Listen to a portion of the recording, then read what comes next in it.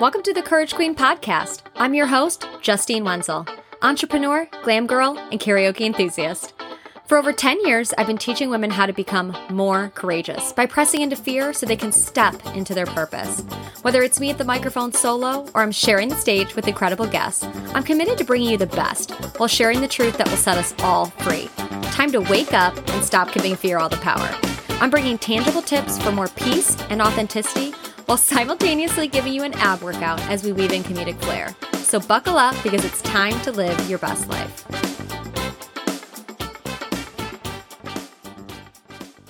Hey there, podcast family. It is Justine. I'm coming back to you after a holiday weekend, 4th of July, and I hope that you had an incredible time celebrating with family, just really having those moments to not only unplug, but focus on what is most important, have that rest and rejuvenation that we all need. And one of my absolute favorite things about holidays like this or long weekends like this, more than the others, is I love being detached from my phone. So I love being detached from social media, really just giving myself that time to feel energized and feel that inner joy and know where that comes from and what that is all about. I'm really looking forward to jumping into today's episode with you. It's been on my heart now for probably a couple weeks. I feel like the Lord has kind of been ruminating it a little bit all over the place. And it's kind of controversial in terms of something that we all hear, and I want to challenge it because I feel that it is getting to the point where this message is kind of being blown out of proportion. And I have to say that me personally, I've written this message. I've put it in an Instagram post, and I had to sit back over the past couple weeks in preparation for this message and really think to myself, what does that actually mean? When you say the words, you are enough, we are picking up on this idea that we're enough or you are enough is central to this culture of self-love.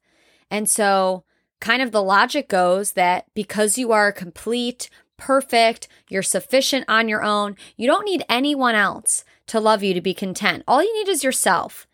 And it kind of starts to spiral for me a little bit out of control because I can see the total appeal of this thinking. And it's true that we obsess over other people's approval and acceptance. But the problem is that we become really distracted and detached from things that truly matter. Like all the things that we were experiencing this weekend, our family, our friendships, our careers. Instead of fulfilling our roles well, we're always stuck focusing on what roles other people have and how they're fulfilling them. We shouldn't fully depend on other people for our happiness or allow their approval to define us, but we have to acknowledge those things because it feels like right now we are trying to comfort ourselves with this well-known mantra of I am enough. And because I am enough, we tell ourselves this, all I need is just to love myself and I'll be secure and successful and everything will go perfectly well for me.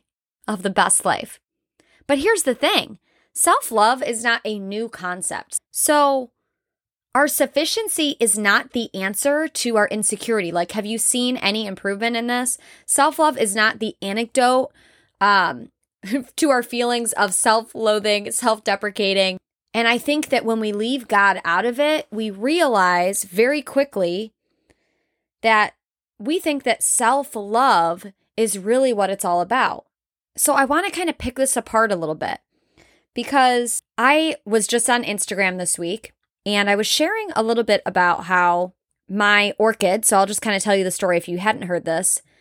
I was kind of telling the story about how I had this orchid that was in my house and it was given to me as a gift probably almost 2 years ago now.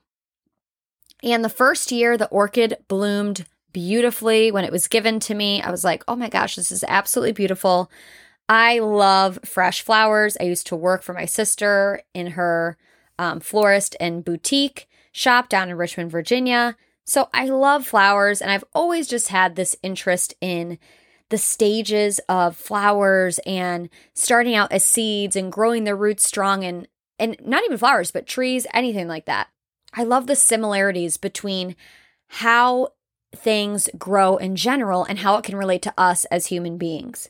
So, when talking about the stages of flowers and when they bloom, I was sharing this story about how my orchid had not bloomed in 2 years and the leaves were getting like really big and green. It looked like it was healthy, but there was no colorful flowers coming about.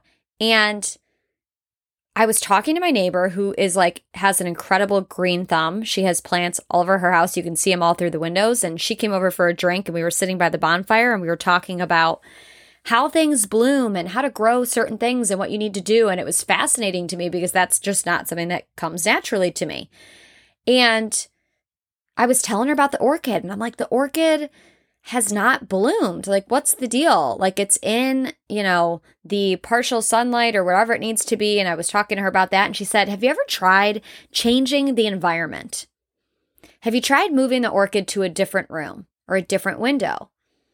Now, that kind of seems silly to me because I was like, well, it's always been there and it bloomed the first time in this window. So if it did it once, wouldn't it just do it again?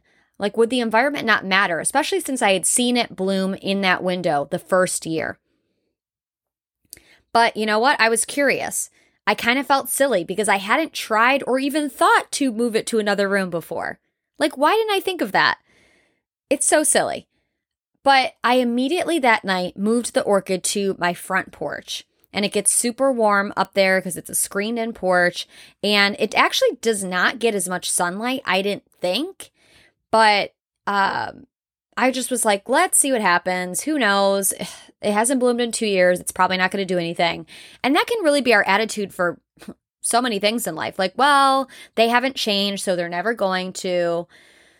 And that's kind of how I was envisioning and talking myself through switching the orchid to a different environment. But she shared this idea of switching and putting the orchid in a different environment in order to grow. And that really spoke to me. I started thinking about that. I was journaling about that over the coming next weeks as I, did put a couple ice cubes in the orchid over time every few days. And I was kind of monitoring it and making sure it had everything that it needed and then just left it alone. And one day I walked out on my porch and I saw that the orchid was blooming. And I was incredibly excited. I was actually kind of caught off guard because I really did not think that it would bloom. And of course, so much of this has to do with timing and when they actually bloom seasonally and all that kind of stuff and temperature and all that. But I did not find it really odd at all, the timing. Because when you change the environment, you have a change of perspective. And when you change the perspective, you have an opportunity to see something grow again. Hope is reborn again. So when a flower doesn't bloom, you don't fix the flower, you fix the environment in which it grows. And for me, where I realize this is when you have to change your mindset, your beliefs around this, when you're challenged, that's not a bad thing. That's a great opportunity to grow.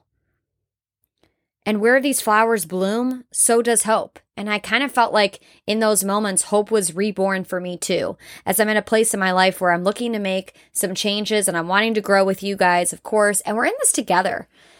And we're just making decisions that are going to benefit our future self. I look at what my life is going to look like and how it will change now that I went through a period and a season of healing. And when I think about self-love, I've experienced that healing is not an isolated experience. It spills out onto everything around it. It can't help but overflow into every area of your life. So to love yourself, it's allowing God to be where God already is. It's allowing God to love what He already loves. And it's putting yourself in a situation where you are allowing yourself to love what God deemed lovable at the very beginning. Self-love can be a spiritual practice, but it's how you join in on what God is doing. It's how you keep discovering who you are, what and who God is, and what He's doing.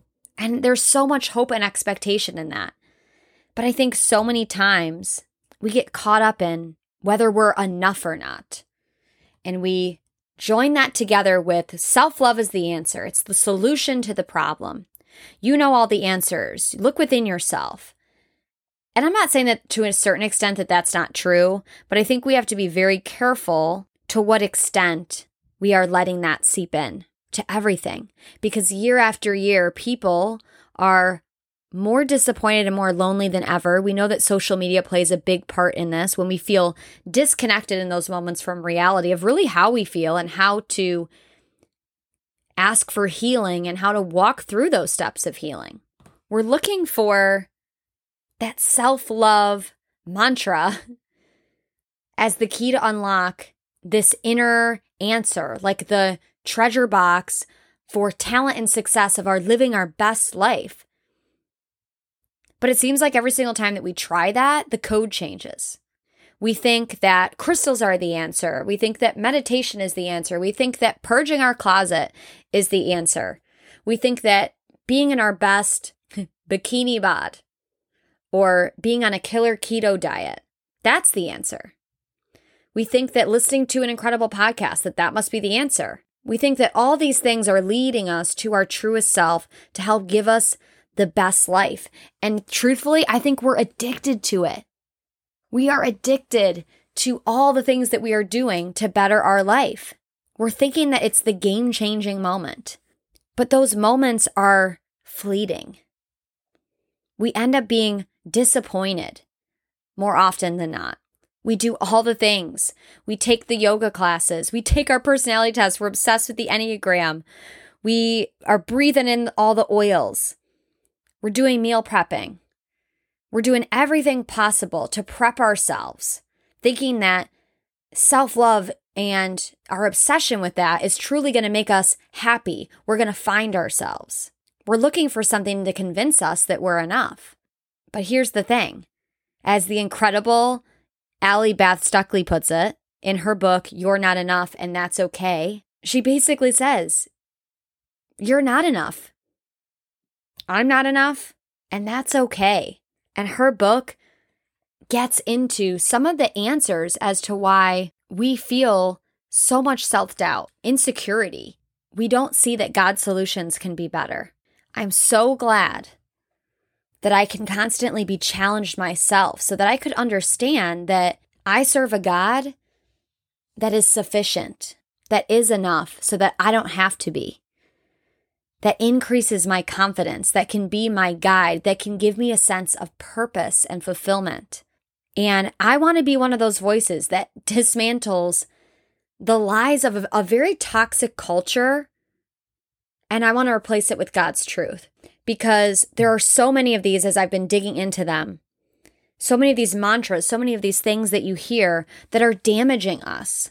And Allie talks about these in her book, and I'm just going to name the 5 of them. And then I just hope and pray that you would dig into her message and her book as it would show you the promises that self-sufficiency is not the answer. And so much of this, I realize now that I've learned the hard way because I've set myself up for disappointment and failure when I've adopted the ways of the world. I don't want to have empty hope. I want to have a satisfied hope that I can place in God. So these mantras are, you are enough. You determine your truth. You're perfect the way you are. You're entitled to your dreams. And you can't love others until you love yourself. And again, you might be like, Justine, I don't know how I feel about that.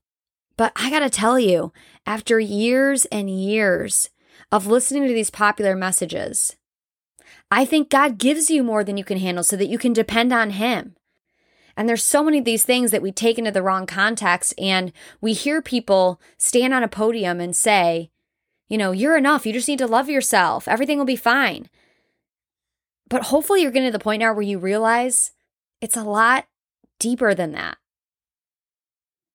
Why do we have this addiction that these better life mantras that we binge over and over again are going to be the solution to every single problem? It's not reality. And you see it all the time in articles and magazines and podcasts and posts and all these different areas where women are specifically conditioned to believe that their bodies are their self-worth. We've seen a wellness culture that has taught us to believe that fueling your body, detoxing, dieting, and relying on crystals for healing is the way to totally change our entire trajectory of our life.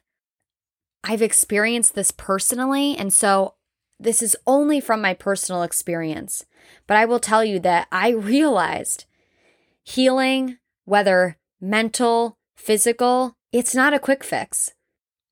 By tapping into that inner power, I was not enough to heal myself.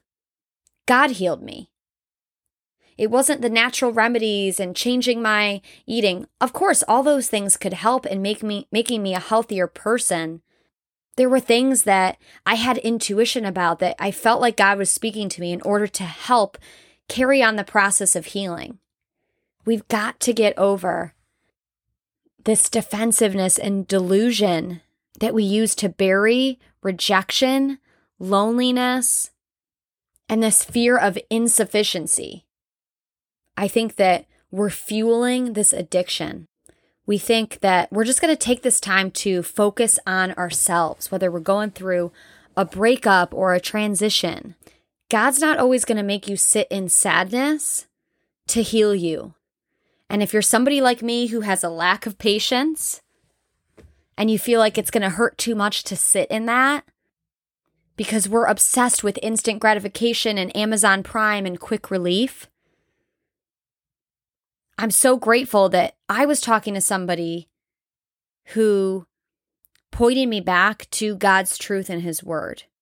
It's about surrender. And none of these times in my life was I enough to handle the rejection, the depression that I felt, the anxiety on a day-to-day basis, coping with what had happened to me as a child and trying to work through that. And I know that we're all trying to answer these questions. Like, who are we? What is our purpose? What are these values of mine? And what, we're obsessed with, like, living our truth and speaking our truth.